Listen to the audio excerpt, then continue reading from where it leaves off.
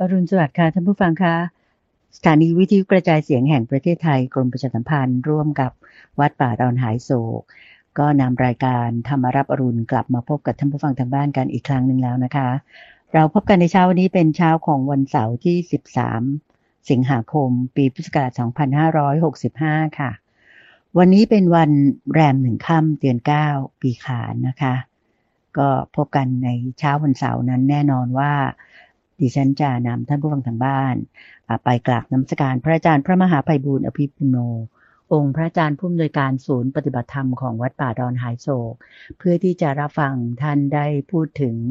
เนื้อหาสาระของพระไตรปิฎกโดยละเอียดทุกหน้าทุกข้อมาเสนอให้รับฟัง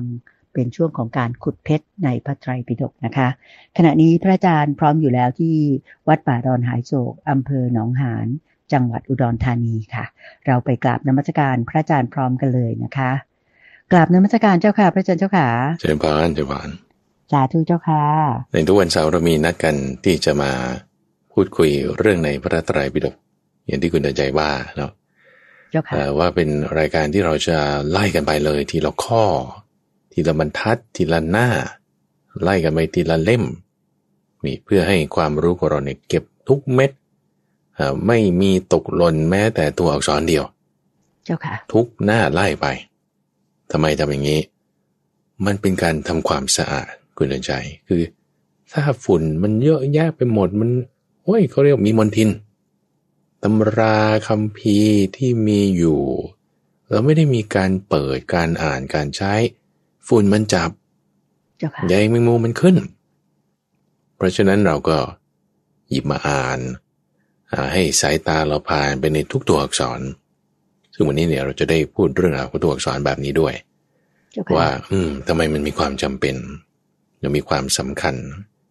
เนี่ยความรู้ของเราก็จะมีความกว้างขวางพระอาจารย์ก็จึงขอไว้ในอาทิตย์ละครั้งอันนี้ก็เป็นคำสั่งที่หลวงพ่อก็สั่งมาด้วยบังคับให้พระมหาไพบูลย์อ่านพระไตรปิฎก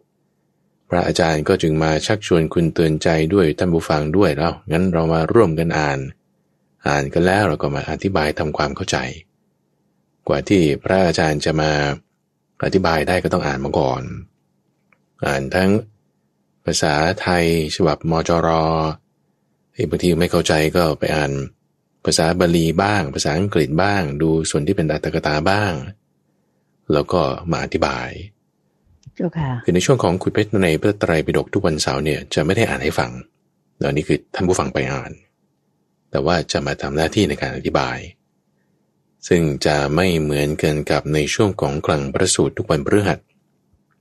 อันนั้นคือจะมาอ่านให้ฟังแต่จะไม่อธิบายเจ้าค่ะโดยเราก็เริ่มกันง่ายๆก่อนเอาช่วงของอังคุตรนิกายซึ่งอันนี้ก็เป็นขึ้นปีที่3แล้วเล่มที่3เราก็แบบว่าได้มาเกินครึ่งแล้วนะคุณใจข้อที่165เนี่ยวันนี้เจ้าค่ะมันเกินครึ่งมาแล้วคิดว่าปีนี้เราจบแน่นอนเล่มนี้ให้มั่นใจเลยด้วยอัตราความเร็วที่เรากำลังทำไปท่านผู้ฟังวันนี้ไปอ่านตามหรืออ่านมาก่อนว่าสัปดาห์ที่แล้วฟังไปแล้วยังไม่ได้อ่านก็ลองไปอ่านตามดูสัปดาห์หน้าวันนี้จบข้อไหนก็ข้อต่อไปนั่นแหละมาต่อสัปดาห์หน้าก็ลองอ่านนำไปก่อนดูว่ามันเรื่องอะไรเจ้าค่ะเข้าใจไม่เข้าใจยังไงมีแนวทางการนำไปใช้อย่างไรสามารถแบบว่าส่งจดหมายส่งเป็นข้อความมาแบ่งปันกันได้ยินดีที่จะติดตามรับฟังและเรื่องบางประเด็นพระอาจารย์อ่านก็ไม่เข้าใจเหมือนกันนะว่าสถานการณ์เป็นยังไงเรื่องกรณีของท่านพระอุทายีเมื่อสัปดาห์ที่แล้วนะเจ้าค่ะวันนี้เราก็จะมีเรื่องท่านพระอุทายีอีกระยะหนึ่งด้วยเรื่องนี้เราก็มาเริ่มกันได้คุณใจวันนี้ข้อ165ถูกไหมเจ้าคะในข้อ165ถูกต้องเจ้าค่ะว่าด้วยการถามปัญหาในวรรคนี้จะเป็นเรื่องของการที่เขาตั้งชื่อวรรคนะว่าอาคาตวรรคหมายถึงเรื่องที่จะมีการพิพาทการที่ต้องสอบถามกันในกรณีนี้ข้อนี้ข้อ165เนี่ยบอกว่าใครที่จะถามคำถามเนี่ยต้องด้วยเหตุ5ประการนี้อย่างใดอย่างหนึ่งหรือทั้งหมดแน่นอนสมมติว่าท่านผู้ฟังถามคำถามพระมหาไพบูลย์หรือพระมหาไพบูลย์ถามคำถามคุณเตือนใจ หรือคุณเตือนใจไปถามคำถามท่านผู้ฟังเนี่ยการถามต้องด้วยเหตุใดเหตุหนึ่งใน5ข้อนี้แน่นอนท่านว่าอย่างนี้นะเจ้าค่ะข้อที่1นี่คือเป็นคำของท่านพระสารีบุตรแล้วพระพุทธเจ้าก็รับรองก็คือหมายถึงในที่ในพระอาจารย์คิดว่าพระพุทธเจ้าก็ฟังอยู่ด้วยเจ้าค่ะแล้วก็ข้อแรกพูดถึงว่าคือความโง่เขลา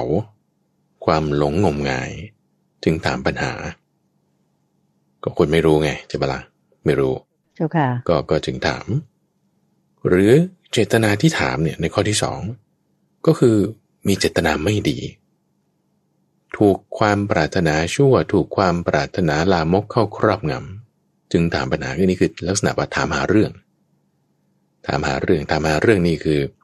แบบว่าต้องการจะถามซักไซไล่เลียงว่าต้องการจะหาประโยชน์จากเขาน่ะเจ้าค่ะคุณอยู่ที่ไหนเนี่ยคุณมีเงินฝากเท่าไหร่เนี่ย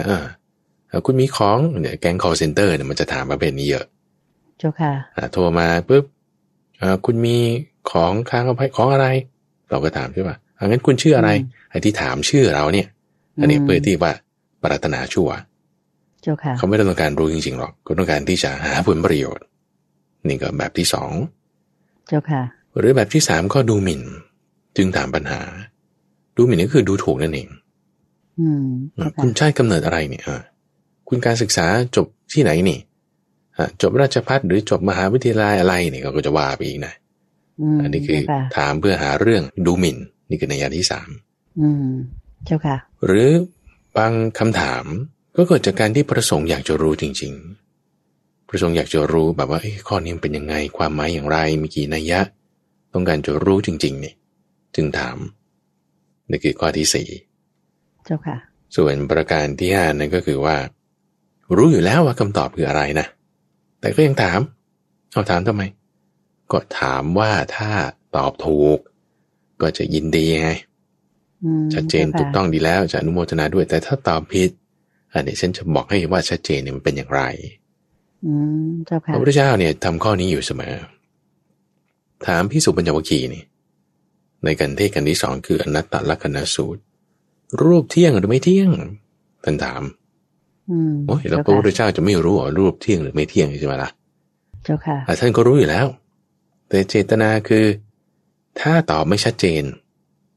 ไม่แน่ใจนะรูปมันเที่ยงหรือไม่เที่ยงท่านก็จะตอบให้ชัดเจนว่ารูปเนี่ยมันคือไม่เที่ยงเจ้าค่ะเวทนาล่ะเที่ยงหรือไม่เที่ยงถ้าคนตอบได้อย่างชัดเจนถูกต้องว่าเวทนาไม่เที่ยงพระเจ้าค่ะท่านก็จะอนุโมทนายินดีได้ไงจะเป็นอย่างนี้นี่คือกรณีที่5หรือผู้ใหญ่ถามเด็กเอา2+2ได้เท่าไหร่ลูกถามเด็กที่ฝึกบวกเลขนะเจ้าค่ะไม่ใช่ว่าเราไม่รู้ว่า2+2ได้5ได้4ใช่ไหมล่ะเจ้าค่ะแต่ถ้าเด็กเขาตอบ7เราก็จะแก้ให้ก็ไม่ใช่นะ2อย่างนี้นะแล้วก็นับไปอีก1 2รวมกันเท่าไหร่เป็น4เราก็จะแก้ให้ว่าที่ถูกเป็นอย่างไรลักษณะการถามแบบประการที่5นี่ก็มีซึ่งในคำถาม5ประการนี้แนวทางการตอบซึ่งอันนี้เราได้เคยผ่านมาแล้วถ้าท่านผู้ฟังจำได้ซึ่งอาจารย์จำไม่ได้เป๊ะว่าอันนี้เราเคยผ่านมาเรียงหรือว่าจะมาในการต่อไปวิธีแนวทางในการตอบคำถามวิธีตอบคำถามนี่อันนี้เป็นพุทธพจน์ซึ่งได้เคยพูดไว้ในช่วงของใต้ร่มพุทธพจน์รู้สึกจะหลายปีแล้วนะว่าแนวทางในการตอบคำถามของพระพุทธเจ้าเป็นอย่างไรซึ่งวิธีการที่พระพุทธเจ้าตอบคำถามวันนี้เราเคยเรียนกันมาแล้วเมื่อปีก่อนคุณเตือนใจในหัวข้อของหมวด4อยู่ในหมวด4คือหมวดที่มีธรรมะ4ประการโดยแนวทางที่พระพุทธเจ้าไว้ตอบคำถามคือที่ท่านพระสารีบุตรพูดในข้อ165เนี่ยคือมี5ข้อใช่ไหมแล้วการตอบในการตอบมีอยู่4ประการนี่คือที่เราเรียนมาแล้วในจตุการนิบาตปีที่แล้วแล้วก็คือ1การกล่าวแก้โดยส่วนเดียวคือถามข้อเดียวตอบข้อเดียวหรือ2จำแนกแล้วกล่าวแก้คือต้องแยกเป็นประเด็นไม่ใช่ว่าตอบแบบรวมได้หมดไม่ได้ ต้องแยกเป็นส่วนๆเช่นถ้าถามเรื่องสุนัขขับตัดหน้าหมายถึงวิ่งตัดหน้ารถเราชนหมาตายนี่เราบาปไหมเราต้องแยกส่วนตอบส่วนที่เป็นอกุศลความบาปมีส่วนที่เป็นศีลไม่ผิดเราต้องแยกส่วนตอบนี่คือลักษณะที่สองการจำแนกแล้วกล่าวแก้ไม่ใช่ว่ารวมกันไม่ได้ข้อที่สอง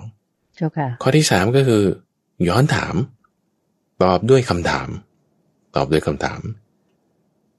อย่างเช่นว่าเขาถามมาเราก็ถามกลับก็ต้องถามว่าที่ขับรถชนหมานี่เจตนาไหมก็ถามกลับไม่ได้เจตนาไม่ได้เจตนาก็ไม่ผิดศีลแบบนี้ตอบอย่างนี้ก็ได้ด้วยกันถามกลับหรือประการที่สี่ก็ไม่ต้องตอบงดตอบไปเลยนี่จะมีอยู่สี่ประการการตอบคำถามอันนี้ก็มาสนับสนุนกันในเรื่องของคนที่ถามคำถามมี5คนที่จะตอบคำถามในลักษณะมี4อย่างอันนี้ประกอบกันในข้อที่165ในหมวดธรรมะ5ประการในที่นี้เจ้าค่ะทีนี้ถ้าเราดูใน5ข้อนี้นะคุณชัยอันไหนที่จะมีประโยชน์นี่ควรที่จะต้องใช้ข้อนั้นเราก็หมายความว่าคนที่จะตอบนี่เช่นถ้ามีคนถามคำถามคุณเตือนใจมีคนที่เขาถามเราต้องรู้ว่าเขาถามเราด้วยเหตุอะไรเจ้าค่ะมีความประสงค์อย่างไรใช่ไหมเจ้าค่ะใช่มีคนถามคำถามท่านผู้ฟังจะอ่านจิตใจของเขาได้ไหมว่าที่เขาถามจริงๆเขาต้องการอะไรบางทีเขาแบบถูกความปรารถนาชั่วหรือดูหมิ่นเขาจึงถามคำถามอันนี้เราควรจะต้องตอบแบบหนึ่งหรือบางคนเขาถามเพราะเขาอยากรู้จริงๆเราก็ควรจะต้องตอบอีกแบบหนึ่งหรือที่เขาถามเนี่ยเพราะว่าเขาโง่งมงายเราก็ต้องตอบอีกแบบหนึ่งคือตอบคำถามของคนที่ประสงค์รู้กับตอบคำถามของคนที่โง่นี่มันไม่เหมือนกันตรงที่ว่าถ้าตอบคำถามคนที่ประสงค์รู้เราตอบตรงประเด็นได้เลยตอบตรงประเด็นได้เลยคือถามว่าอันนี้สีอะไรเราก็บอกไปว่าสีนี้แต่ถ้าตอบคนโง่ต้องแจกแจงให้เขามากหน่อยแจกแจงให้เยอะหน่อยว่าเหตุเป็นอย่างนี้จึงเอาสีนี้เข้ากันกับสีนี้เพราะเหตุนี้ต้องให้ข้อมูลเยอะหน่อยนี่ถึงจะต้องมีลักษณะที่แตกต่างกันในเคสของพระสารีบุตรเนี่ยนะท่านเป็นคนอย่างนี้ท่านบอกว่าถ้ามีคนถามคำถามเนี่ยท่านนี่แบบว่าจะจัดเต็มตอบให้ละเอียดแบบถี่ถ้วนรอบคอบคือถามเอาเนี่ยถ้าสมมุติจะถามเอาหยิบมือหนึ่งท่านจะให้แบบกะละมังหนึ่งลงไปเลยเจ้าค่ะนี่คือลักษณะวิสัยของท่านก็จะตอบคำถามแบบนี้กรณีของพระสารีบุตรทีนี้ถ้าสมมติว่าเขาถามด้วยความปรารถนาลามกความปรารถนาชั่วต้องการดูหมิ่นเราการตอบของเราก็อย่าตอบกวนๆแต่ตอบเพื่อที่จะให้เขาคลายความปรารถนาลามกนั้นคลายความปรารถนาดูหมิ่นนั้นคือหมายความว่าถ้าสมมติเขามีคนปรารถนาไม่ดีแล้วก็มาถามเราใช่ไหมแล้วถ้าแบบว่าเราก็ตอบแบบกวนๆไปความปรารถนาไม่ดีของเขาเนี่ยมีแต่จะถูกกำเริบเหมือนไปถูกกระตุ้นมากขึ้นนะเจ้าค่ะถ้าเขามีความรู้สึกกวนอยู่ในจิตใจใช่ไหมเร่าร้อนรุ่มร้อนแล้วเขาก็จึงมาพูดอะไรให้เราในลักษณะคำถามถ้าเราจะตอบกลับไปจี้จุดเข้าไปอีกเหมือนกับคนที่เป็นแผลเป็นฝีแล้วก็ถูกจี้ลงไปเนี่ยหนองมันจะปื๊ดออกมามากเกินประมาณแล้วก็จะแสบจะเจ็บด้วยเดี๋ยวไม่ควรเจ้าค่ะไม่ควรก็ไม่เคยเรื่องเล่านะมาอยู่ในทั่วไปที่เขาเล่ากันมาก็คือมีโจรมาที่วัดเพื่อที่จะมาหาขโมยของก็มาถามว่าห้องน้ำอยู่ที่ไหนท่านแต่ว่าเพื่อที่จะไปเตรียมการในการที่จะขโมยของในวัดปรากฏว่าพระในวัดเนี่ยก็มีเมตตาท่านก็บอกนี่อยู่ตรงนั้นนะโยมแล้วก็กินน้ำตรงนี้ก็ได้นะเข้าห้องน้ำเรามานั่งพักที่ศาลานี้ก่อนน้ำท่าอยู่ตรงนี้รับประทานอะไรต่างๆรู้สึกถึงความเมตตาของพระคุณเจ้าโจรคนนี้ก็เลยแทนที่จะขโมยก็ไม่ขโมยละเพราะฉะนั้นการถามของเขาเนี่ยถามด้วยความปรารถนาชั่วถู ถูกความปรารถนาลามกครอบงำใช่ไหมเจ้าค่ะแต่พอได้รับคำตอบชนิดที่ว่าทำให้จิตใจสบายไอ้ความปรารถนาชั่วนั้นมันหายไปจะเอาชนะสิ่งที่เป็นความหยาบเป็นความกระด้างด้วยความหยาบตอบกระด้างตอบโกรธตอบไม่ได้คุณใจไม่ได้เราก็จะต้องเอาชนะความกระด้างด้วยความนุ่มนวลเอาชนะไฟด้วยน้ำเอาชนะความร้อนด้วยความเย็นเอาชนะความตระหนี่ด้วยการให้อย่างนี้ถึงจะถูกเนี่ยถึงจะเอาชนะได้ก็แก้ไขสถานการณ์ได้เจ้าค่ะคืออันนี้ให้ท่านผู้ฟังจำไว้อย่างนี้เลยว่าการตอบคำถามมันต้องคู่กับการถามคำถามมันต้องไปกันอย่างนี้นะเจ้าค่ะนี่คือข้อ165เป็นคำของท่านพระสารีบุตรทีนี้ถัดมาในข้อที่166อันนี้ต้องอธิบายยาวนิดหนึ่งเป็นเรื่องที่ท่านพระสารีบุตรก็กล่าวไว้เหมือนกันทีนี้มันก็ไปเกี่ยวข้องกับท่านพระอุทายีด้วยหนึ่งพระอุทายีสัปดาห์ที่แล้วเราพูดกันมาว่าท่านยังไงนะว่าจะมีความสามารถในการแสดงธรรมหรือไม่มีกันแน่อย่างนี้นะเรามาฟังข้อนี้กันดูเจ้าค่ะท่านพระสารีบุตรบอกอย่างนี้บอกว่าเป็นไปได้เหมือนกันนะท่านว่าเป็นไปได้เหมือนกัน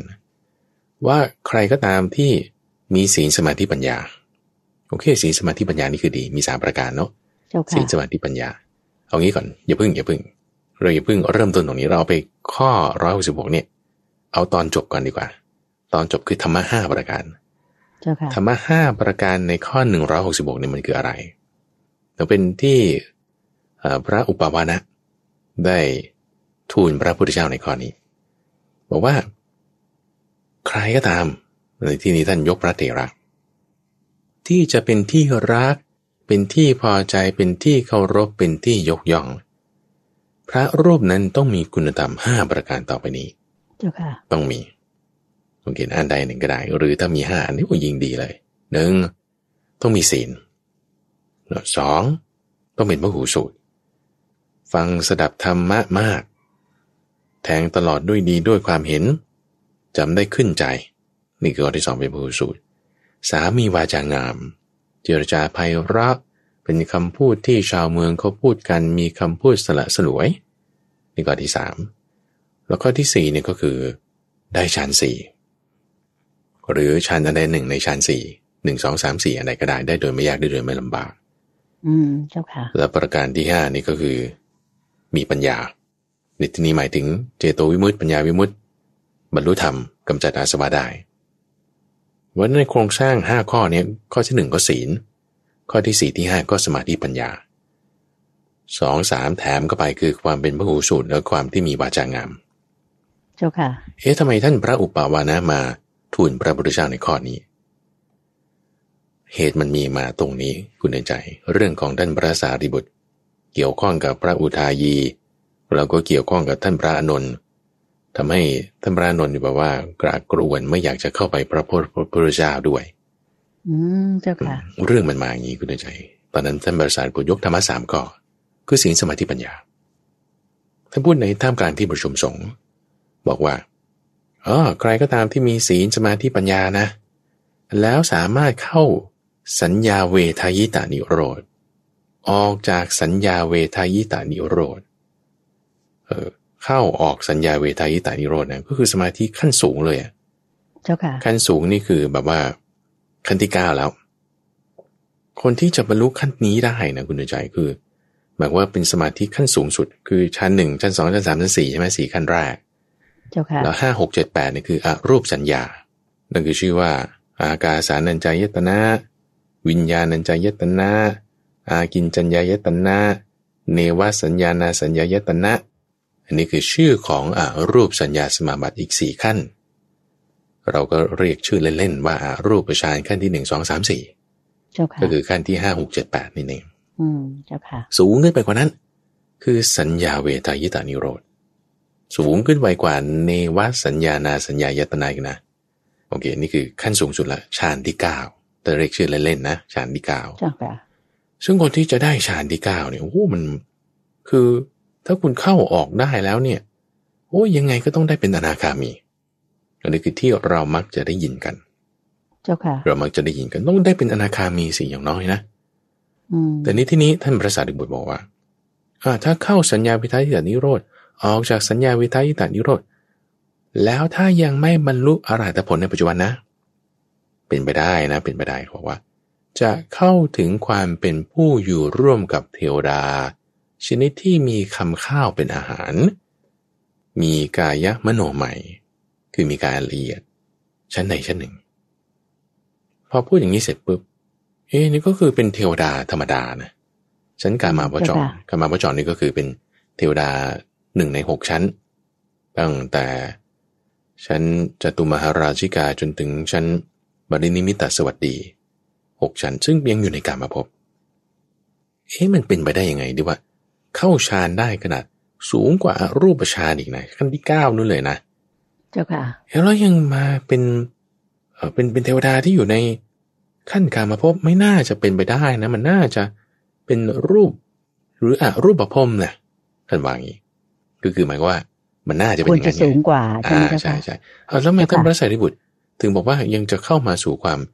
เป็นเทวดาทั่วไปได้อยู่ในกามภพได้ซึ่งมันต่ำกว่าไงเจ้าค่ะด้วยเหตุข้อนี้นี่คือพระอาจารย์คาดการเอานะอนุมานเอาทำให้ท่านพระอุทายีเนี่ยบอกว่ามันไม่น่าจะเป็นไปได้นะท่านพระสารีบุตรยกมือขึ้นแล้วก็ว่าขึ้นมามันไม่น่าจะเป็นไปได้นะเป็นไปไม่ได้แน่นอนแต่ว่าท่านพระอุทายีบอกนะเจ้าค่ะท่านพระสารีบุตรก็พูดอีกท่านบอกเป็นไปได้นะที่ว่าคนที่ถึงพร้อมด้วยศีลสมาธิปัญญาเข้าสัญญาวิทัยแต่นิโรธคือฌาน9ออกเข้าออกแล้วถ้าไม่บรรลุอรหันต์นะก็ยังเป็นเทวดาที่ยังเป็นชั้นกามภพอยู่พระอุทายีก็บอกมันไม่น่าจะเป็นไปได้นะท่านเจ้าค่ะรอบที่2พอดีรอบที่3ท่านก็ว่าอีกท่านพระสารีบุตรมันเป็นไปได้นะท่านว่าท่านพระสารีบุตรมีศีลสมาธิปัญญาเข้าสัญญาวิทัยนี่แต่รู้ออกแล้วเนี่ยเข้าออกเนี่ยก็ยังเป็นเทวดาชนิดที่ยังอยู่ในชั้นกามอยู่ท่านพระอุทายีก็ยกมือขึ้นมับบอกมันไม่น่าจะเป็นไปได้นะท่านนะมันไม่น่าจะเป็นไปได้นะคัดค้านเป็นครั้งที่3นะครั้งที่3เจ้าค่ะท่านพระสารีบุตรก็เลยบอกอุทายีนี่คัดค้านเราทั้ง3ครั้งแล้วภิกษุบางรูปก็ไม่อนุโมทนาในคำพูดของเราคือหมายความว่าก็เห็นไปตามกับท่านพระอุทายีเอางี้แล้วกันเราอย่าพูดไปมากกว่านี้เราเอาไปหาพระพุทธเจ้าดีกว่าก็จึงพากันเข้าไปเฝ้าพระพุทธเจ้าแล้วก็ซ้ำเรื่องเดิมคุณใจพูดเหมือนเดิมเจ้าค่ะพอไปอยู่ต่อหน้าพระพุทธเจ้าแล้วท่านพระสารีบุตรก็คือพูดให้ภิกษุทั้งหลายฟังอยู่ต่อหน้าพระพุทธเจ้าแต่ตะกี้ไม่ได้อยู่ต่อหน้าพระพุทธเจ้าตอนนี้มาอยู่ต่อหน้าท่านละมาอยู่ต่อหน้าเราก็พูดเหมือนเดิมคุณใจใครก็ตามที่มีศีลสมาธิปัญญาเนี่ยแล้วถ้าเข้าฌาน9ได้นะเข้าออกนี่ถ้ายังไม่บรรลุอรหันต์นะจะเป็นไปได้นะที่ว่าถ้าตายไปแล้วเนี่ยจะไปอยู่ร่วมกับเทวดาในชั้นกามภพท่านพระอุทายีก็ยกมือขึ้นเลยบอกมันไม่น่าจะเป็นไปได้นะท่านมันไม่น่าจะเป็นไปได้เจ้าค่ะท่านพระสารีบุตรก็เอาอีกรอบที่2จนรอบที่3 6 รอบนะคุณใจท่านพระอุทายีนี่คัดค้านตลอด6 ครั้ง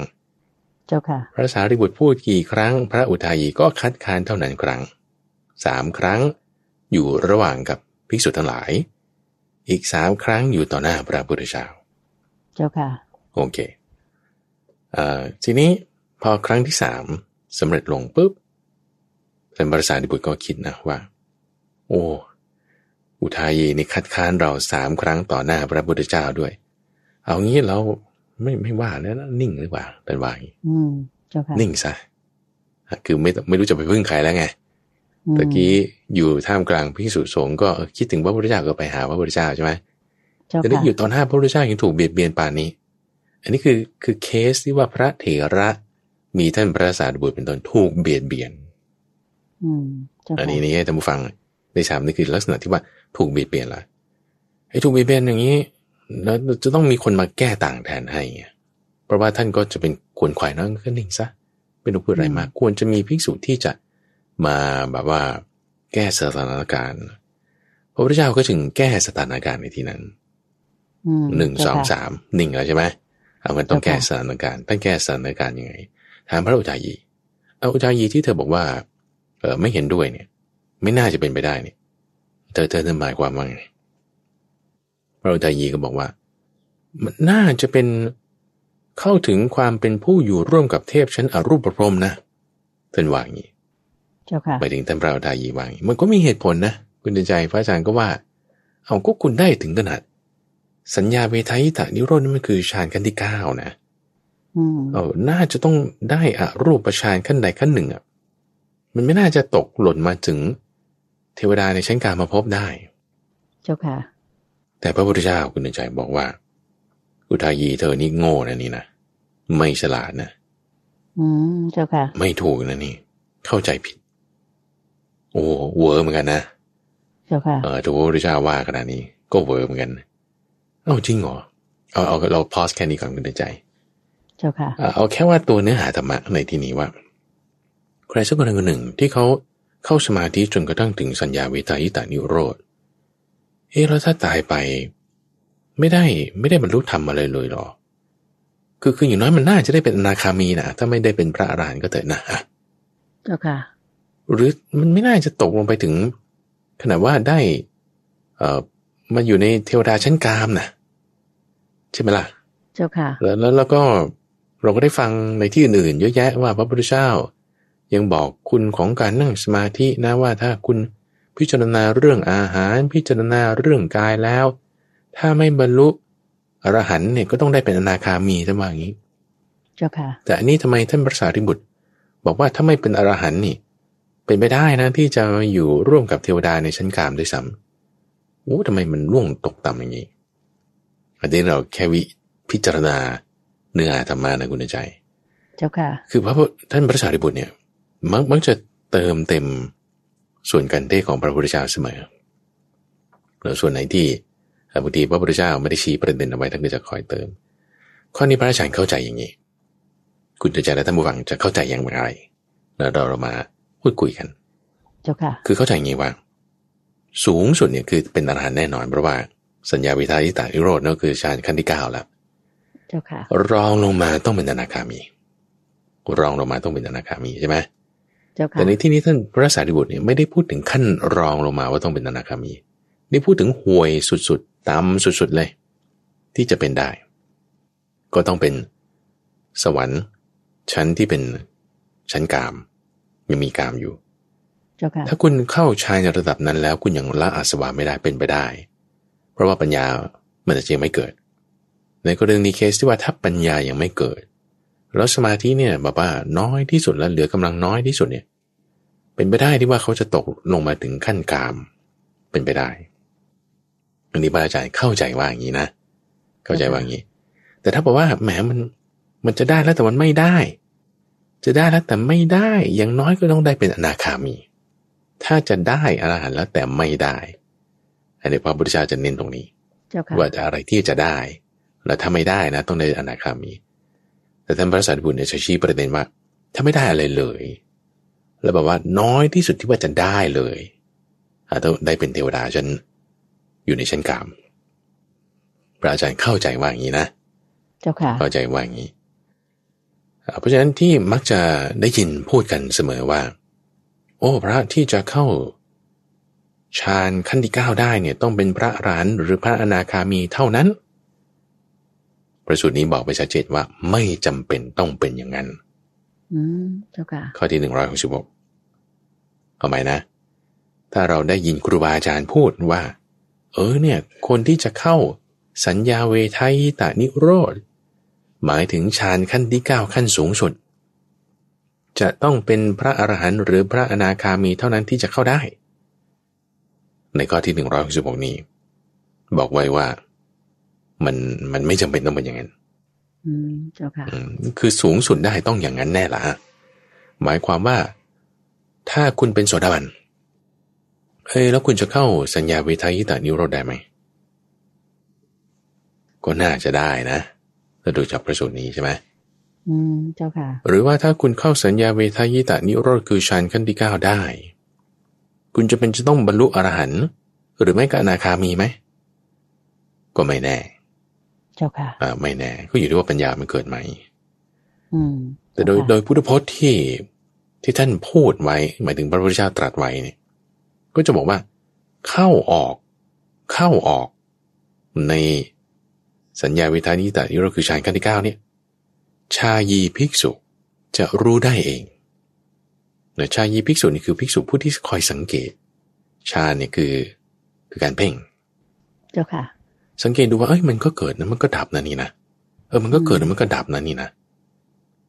ไอฌานขั้นที่9เนี่ยเมื่อก่อนมันไม่มีมันก็มีมาที่มีมามันก็ดับไปตอนออกตอนเข้าตอนออกตอนออกตอนเข้าแล้วก็จะเกิดปัญญาในความที่เห็นว่ามันไม่เที่ยงไงเจ้าค่ะปัญญาตรงนี้แหละถ้ามันสมส่วนกันกับสมาธิคุณก็บรรลุเป็นอรหันต์แล้วแม้แต่ถ้าหลุดคลาดเคลื่อนจากอรหันต์ต้องได้เป็นอนาคามีนะต้องเป็นอย่างนั้นแต่ว่าถ้ายังไม่ถึงจุดที่ว่าจะให้เกิดปัญญาเข้าได้ยุ่แต่ว่ามันก็เลยจะไม่บรรลุธรรมไงเจ้าค่ะก็จะต้องเป็นลักษณะนี้นะถ้าฟังจากพระสูตรนี้แล้วก็ประกอบกับเนื้อหาเรื่องอื่นๆทีนี้พอถึงจุดที่ว่าท่านพระอุทายีบอกว่าต้องเป็นอรูปภพแน่นอนผมมีความเห็นว่างี้พระพุทธเจ้าก็ซัดให้ว่าอันนี้ไม่ถูกเขาไม่ฉลาดโง่เจ้าค่ะไม่ได้ก็ในที่นี้คงจะชัดเจนว่าท่านพระอุทายีเนี่ยยังไม่สามารถเข้าฌานขั้นที่9ได้นะแต่ท่านพระสารีบุตรนี่เข้าได้นะจึงเห็นแง่มุมตรงนี้เจ้าค่ะก็เลยเรียกพระอานนท์มาพระพุทธเจ้า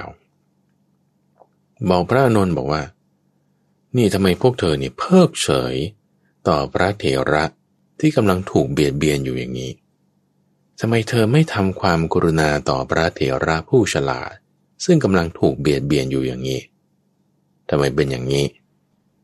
เจ้าค่ะหมายถึงพระสารีบุตรใช่ไหมเจ้าค่ะที่ว่าโดนเบียดเบียนใช่พระเถระผู้ถูกเบียดเบียนนี่คือท่านพระสารีบุตรเจ้าค่ะเรียกพระอานนท์มาต่อว่าทำไมเพิกเฉยทำไมไม่กรุณาเลยว่าอย่างนี้นะถูกเบียดเบียนอยู่ต้อง3 รอบไม่มีใครแบบช่วยท่านพระสารีบุตรเลยนะจนพระสารีบุตรต้องมาหาพระพุทธเจ้าให้ท่านช่วยพระพุทธเจ้าก็จึงช่วยว่ามันไม่ใช่นะมันเป็นอย่างนี้คือจริงๆบางทีพระอานนท์ก็อาจจะไม่ทราบก็ได้นะคุณใจเพราะว่าท่านอาจจะไม่สามารถเข้าฌานได้ถึงขั้นนั้นแต่ว่าคุณมั่นใจในความฉลาดปัญญาของพระสารีบุตรไหมล่ะบางทีเราก็ไม่ได้จำเป็นต้องรู้ไปเราถึงจะโต้แล้วก็ได้นะอย่างไรก็ตามเจ้าค่ะอาจารย์ท่านก็จึงยืนยันเรียกภิกษุทั้งหลายมาบอกว่าเป็นไปได้ท่านว่าเป็นไปได้คือเอาคำของท่านพระสารีบุตรมาย้ำตรงนี้เลยว่าเป็นไปได้ภิกษุผู้ที่ถึงพร้อมด้วยศีลสมาธิปัญญาเข้าออกฌานที่9ถ้าไม่บรรลุอรหันต์เป็นไปได้ที่จะเป็นเทวดาที่อยู่ในชั้นกามหลังจากนี้เสร็จปุ๊บแล้วไงเข้าห้องไปเลยพระพุทธเจ้าเข้าห้องไปเลยคือไม่พูดอะไรอีกเข้าห้องไปเลยเสด็จไปที่ประทับเลยนะเจ้าค่ะเจ้าค่ะพระอานนท์นี่ก็บอกโอ้ยเกิดความกระอักกระอ่วนใจว่าอย่างนี้แล้วกันคือในภาษาตำราคัมภีร์เนี่ยก็แปลเป็นภาษาว่าน้อยใจคือหมายความว่าถูกว่าพระพุทธเจ้าตำหนินะแต่ไม่ใช่ว่าน้อยใจในภาษาของเราที่สมมติว่าบางทีเราถูกว่านั่นนี่เราก็เลยรู้สึกน้อยใจอย่างนี้นะไม่ใช่หมายความว่าอย่างนี้นะคำว่าน้อยใจในที่นี้หมายถึงกระอักกระอ่วนใจในการที่จะไปพบพระพุทธเจ้าอีกแบบเขินอายแบบยังไงไม่กล้าสู้หน้าอย่างนี้ดีกว่าเจ้าค่ะไม่กล้าสู้หน้าพระพุทธเจ้านะเพราะว่าถูกตำหนิปานนี้ไม่ใช่ว่าน้อยใจแบบไม่พอใจอย่างนั้นแต่ไม่กล้าสู้หน้าใช้คำนี้ดีกว่าเจ้าค่ะคือถ้าแปลเป็นภาษาไทยแล้วมันจะใช้แปลว่าน้อยใจแต่ความหมายจริงๆคือหมายถึงว่าไม่กล้าสู้หน้าพระพุทธเจ้าท่านพระอานนท์แต่ว่าพระพุทธเจ้าหนีไปแล้วไงเจ้าค่ะก็คือเหมือนกับว่าพระพุทธเจ้าเนี่ยก็ไม่อยากมองพวกนี้แล้วว่าทำไมมันปล่อยให้พระเถระถูกเบียดเบียนแล้วไม่มีความกรุณาเลยฉันย้ำคำของพระสารีบุตรฉันก็ไปละเจ้าค่ะท่านพระอานนท์ก็เลยเข้าไปหาท่านพระอุปาวนะบอกว่าโอ้ยเนี่ยมีภิกษุเหล่าอื่นเนี่ยมาเบียดเบียนพระเถระแล้วแล้วพระพุทธเจ้าก็แบบเสด็จเข้าไปแล้วพอตอนพระพุทธเจ้าออกมานี่ตอนเย็นนี่ ท่านพระอุปาวานะต้องช่วยแก้สถานการณ์หน่อยนะบอกกับท่านพระอุปาวานะอย่างนี้คือนี่คือพูดในภาษาปัจจุบันเราก็จะพูดอย่างนี้นะเจ้าค่ะแต่ในคำศัพท์ภาษาเนี่ยก็คือหมายความว่าให้ท่านพระอุปาวานะเนี่ยเข้าไปหาพระพุทธเจ้านะแล้วก็พูดอะไรสักอย่างหนึ่งที่จะให้พระพุทธเจ้าท่านสบายใจนะคือในที่นี้พระอาจารย์เข้าใจอย่างนี้นะว่าพระพุทธเจ้าอย่างไรก็สบายใจอยู่แล้วนะแต่ในความที่ว่าจะให้พระทั้งหลายไปสู้หน้าหาพระพุทธเจ้าอีกเนี่ยพระทั้งหลายเขาก็กระอักกระอ่วนใจแล้วก็จะมีแต่ท่านพระอุปาวานะนี่แหละที่ว่าจะเป็นผู้ที่จะให้พระพุทธเจ้าสบายใจได้อย่างนี้เจ้าค่ะหมายถึงแก้สถานการณ์แทนภิกษุทั้งหลายทำไมต้องไปหาท่านพระอุปาวานะอันนี้พระอาจารย์ก็ไม่เข้าใจคงจะต้องไปเสิร์ชดูในตรังพระไตรปิฎกอีกครั้งหนึ่งว่าพระสูตรอะไรที่ท่านพระอุปาวานะได้ทูลกับพระพุทธเจ้าบ้างหรือพระพุทธเจ้าท่านได้ตรัสอะไรกับท่านพระอุปาวานะบ้างหรือประวัติท่านเป็นมายังไงถึงจะเข้าใจบริบทในข้อนี้ได้เจ้าค่ะเนาะหมายถึงว่าทำไมต้องเป็นท่านอุปาวานะทำไมต้องเป็นอย่างนี้อันนี้แล้วก็คือท่านพระอานนท์บอกว่าเคยเกิดเหตุการณ์แบบนี้มาแล้วโดยที่ว่าปรารภเหตุใดเหตุหนึ่งแล้วก็เทศให้ท่านพระอุปาวานะฟังอย่างนี้นะเจ้าค่ะคือคงจะเป็นเคสแบบนี้คุณใจที่พระอาจารย์นึกออกนะเจ้าค่ะกรณีของพระที่อยู่เมืองโกสัมพีที่ว่าทะเลาะกันนะทะเลาะกันจนเอื้อมละอาพระพุทธเจ้านี่บอกต้อง6 รอบให้สามัคคีกันก็ไม่สามัคคีกันจนท่านเอื้อมแล้วก็เลยหนีไปแบบเหมือนกับหมดกำลังใจนะท้อใจคือเอื้อมละอาเราก็เลยเอางี้จะทำไงให้เรามีกำลังใจไปหาพวกพระอนุรุทธะดีกว่าในป่าปาจีนวังสะก็เลยเข้าไปหาแล้วก็พูดคุยกันอยู่กันสบายดีสามัคคีกันดีแหมชื่นใจแล้วท่านก็เลยไปจำพรรษาที่ป่าเรไรแล้วก็จะเป็นลักษณะแบบนี้ให้เกิดความสบายใจให้เกิดความไม่ท้อใจให้เกิดความปราโมทย์ร่าเริงขึ้นมานั่นคือไม่ให้รู้สึกขวนขวายน้อยในการแสดงธรรมทีนี้พอท่านพระอานนท์ไปหาท่านพระอุปาวานะเล่าเรื่องนี้ให้ฟังแล้วว่าภิกษุเถระผู้มีปัญญาถูกเบียดเบียนพระพุทธเจ้าตรัสอย่างนี้แล้วถ้าพระพุทธเจ้าออกมาท่านพระอุปาวานะก็ไปหาพระพุทธเจ้าหน่อยแล้วกันนะเพราะว่าพวกฉันทั้งหลายเนี่ยเกิดความกระอักกระอ่วนใจและสู้หน้าไม่ไหวว่างี้ประมาณนี้ทีนี้พอพระพุทธเจ้าออกมาเวลาเย็นก็นี่แหละจึงเป็นที่เรื่องที่พูดตั้งแต่ตอนต้นของข้อที่166นี้ว่าธรรมะ5ประการที่ว่าภิกษุรูปใดรูปหนึ่งอันนี้คือท่านพระอุปาวานะทูลให้พระพุทธเจ้าทราบ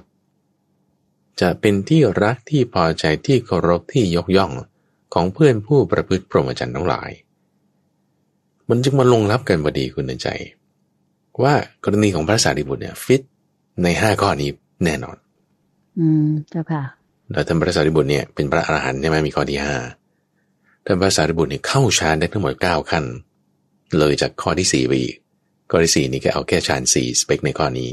เจ้าค่ะแล้วท่านก็มีวาจางามท่านก็เป็นพหูสูตรแล้วท่านก็มีศีลด้วยถ้าใครก็ตามมีคุณสมบัติ5ข้อนี้ท่านพระอุปาวานะบอกว่า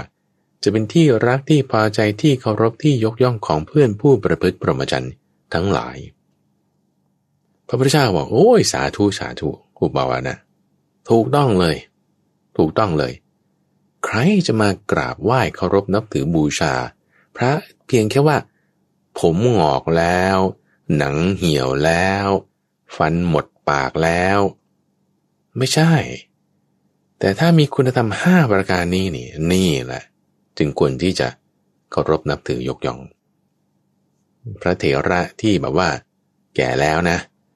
หนังเหี่ยวแล้วแบบว่ามีพรรษายุการมากแล้วแต่ไม่มีศีลไม่เป็นพหูสูตรมีวาจาหยาบคายฌานสีก็ไม่ได้ไม่บรรลุธรรมอะไรเลยเป็นเถระคือแก่เปล่าอันนี้ก็จะสอดคล้องกับที่พระพุทธเจ้าเคยบอกไว้กับพวกพราหมณ์ตอนที่ได้บรรลุธรรมแล้วใหม่ๆ ได้บรรลุธรรมแล้วใหม่ๆตอนนั้นยังเสวยวิมุตติสุขอยู่บริเวณตำบลอุรุเวลายังไม่ได้ไปโปรดพวกปัญจวัคคีย์แล้วพอตรัสรู้แล้วเนี่ยก็มีความคิดว่าเราควรจะกราบไหว้ใครเป็นครูบาอาจารย์ดีก็นึกถึงว่าไม่มีพราหมณ์เหล่าใดเลยที่เราควรจะกราบไหว้เพราะว่าเขาจะมีศีลสมาธิปัญญาวิมุตติและวิมุตติญาณทัศนะที่ไม่ได้เท่ากับพระพุทธเจ้าเอางั้นเราก็เคารพธรรมะดีกว่าคิดไว้อย่างนี้เจ้าค่ะแล้วก็ได้แบบว่าพูดคุยกับญาติโยมบ้างอะไรบ้างก็จึงทำให้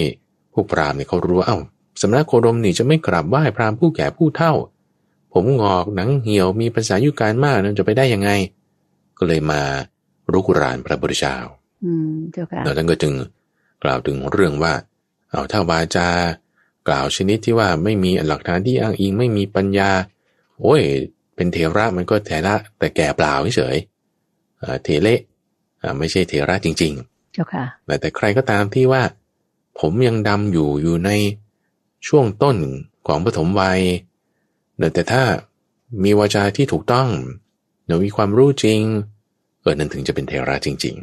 ๆอันนี้เป็นเรื่องราวที่มีมาในพุทธประวัติในส่วนตอนก่อนที่จะไปโปรดปัญจวัคคีย์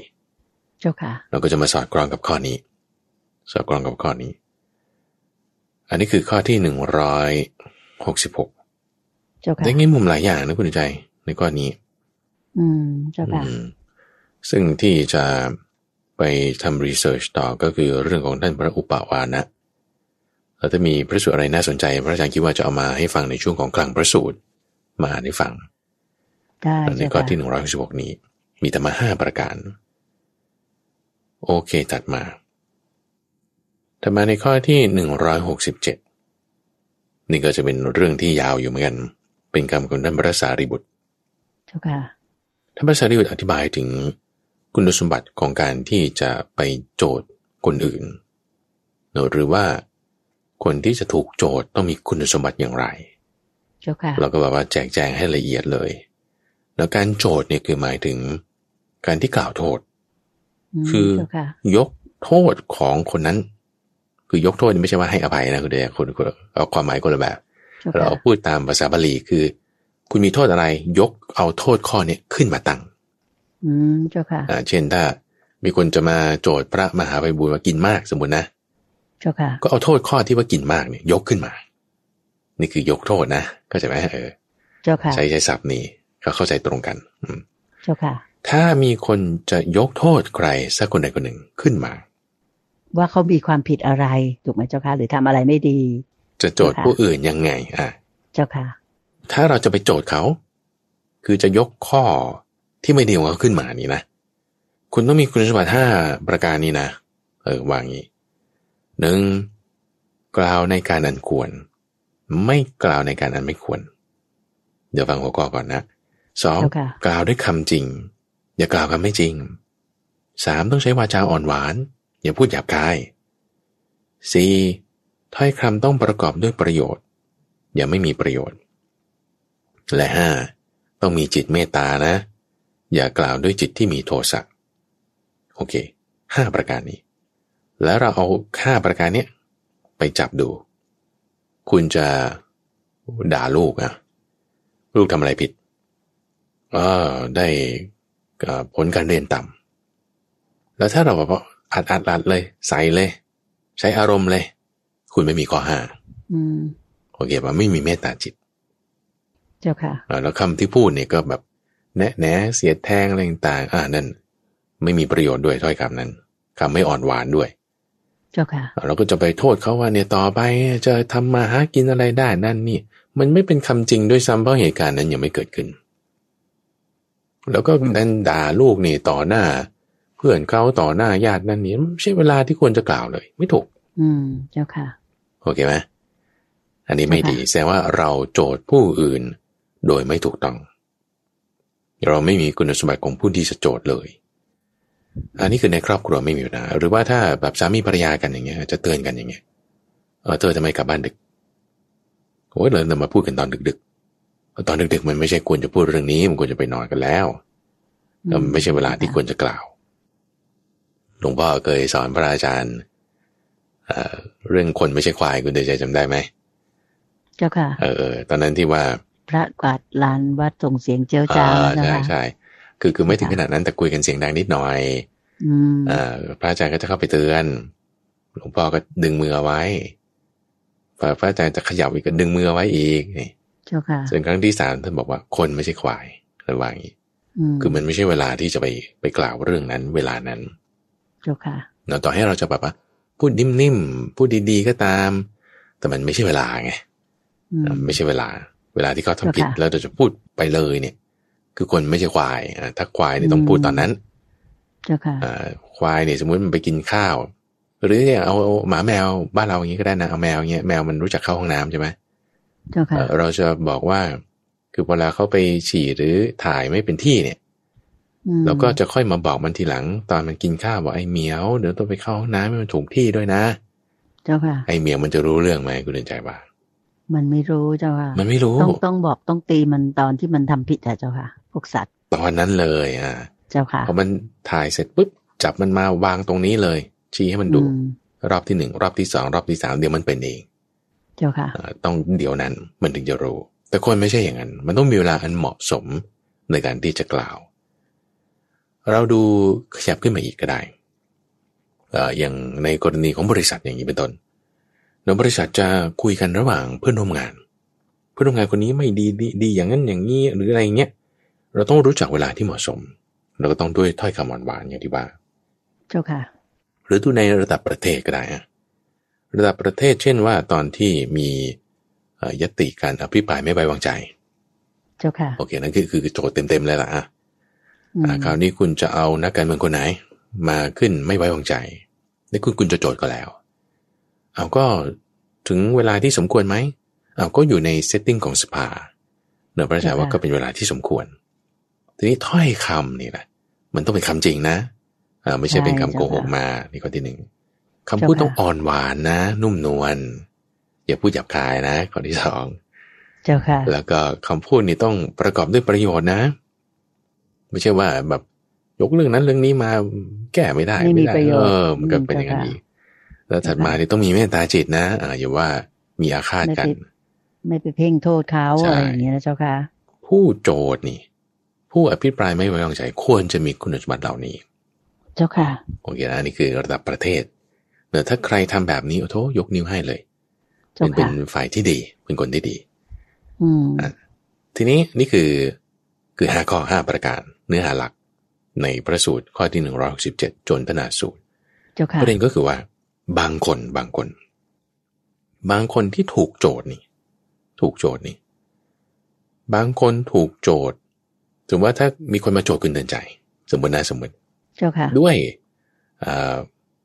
เวลาที่ไม่สมควรแล้วก็ด้วยคำที่ไม่จริง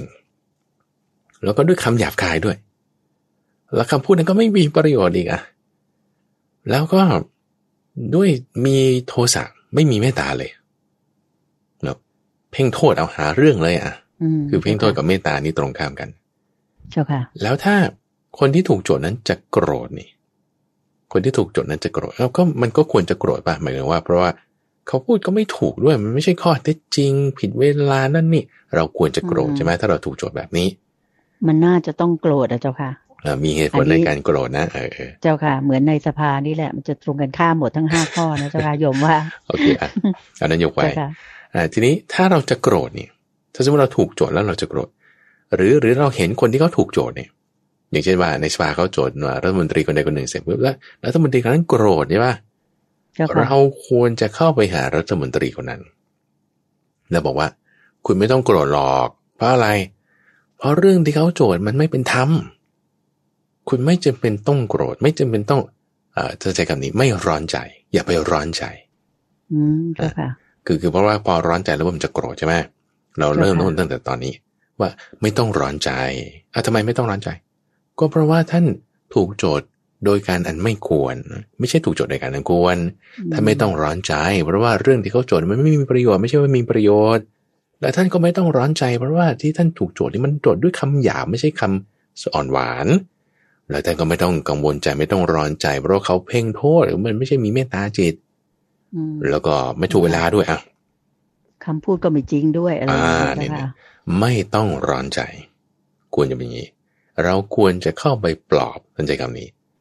ควรจะเข้าไปปลอบผู้ที่ถูกโจทย์เนี่ยว่าอย่าร้อนใจไปเลยเพราะว่าการโจทย์นั้นมันไม่เป็นตามท่านว่างี้เจ้าค่ะนี่ท่านพระสารีบุตรอธิบาย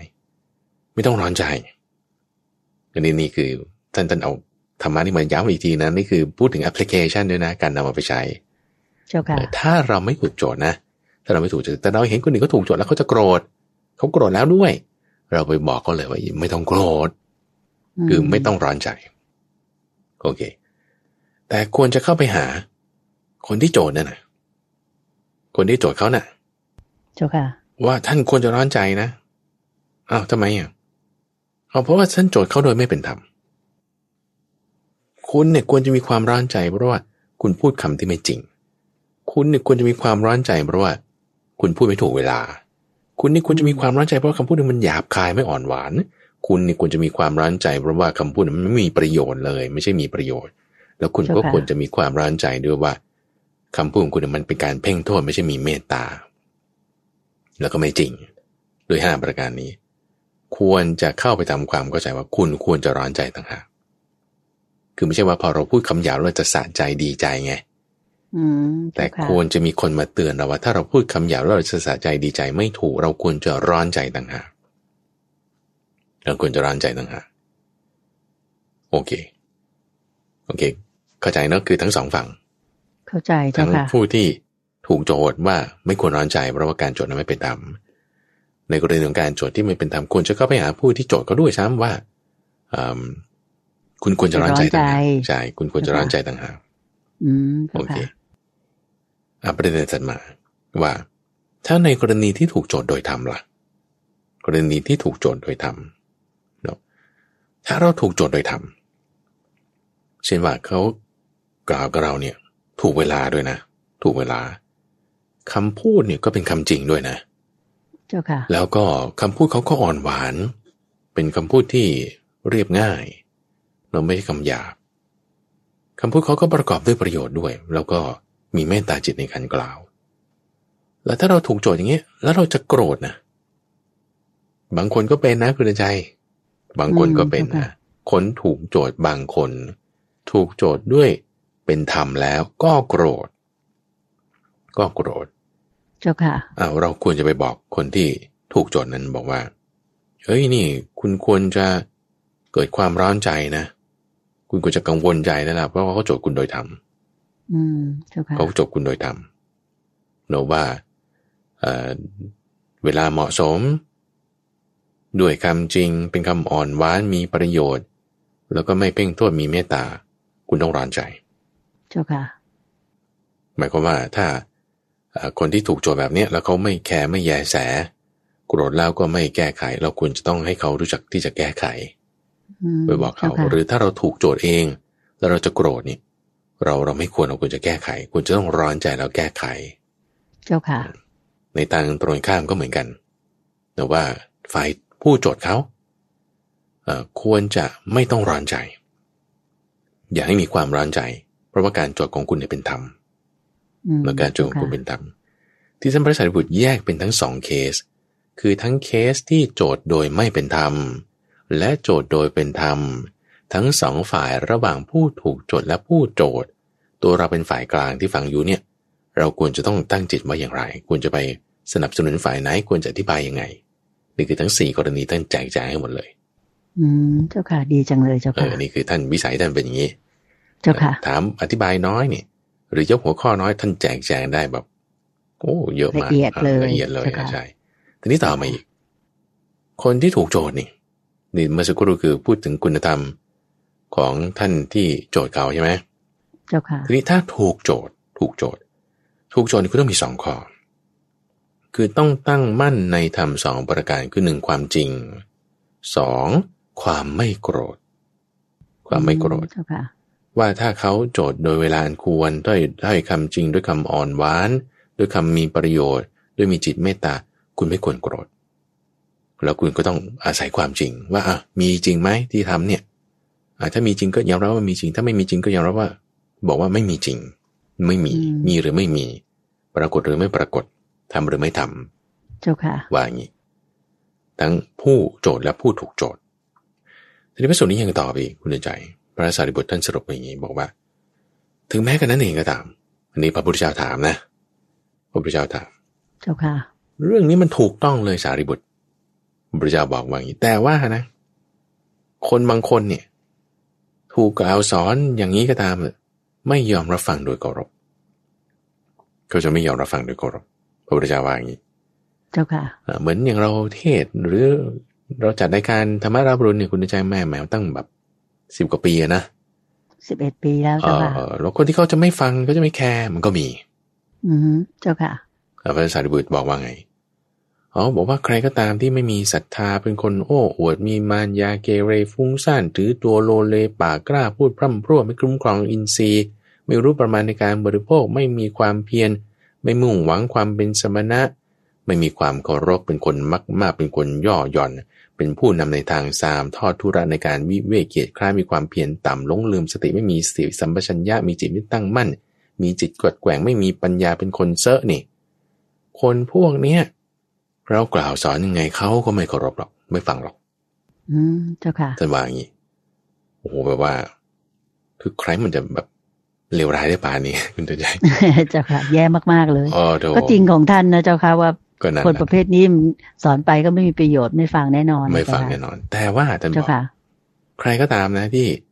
บวชด้วยศรัทธาใช่ไหมมีศรัทธาไม่โอ้อวดไม่มีปัญญาไม่มีเกเร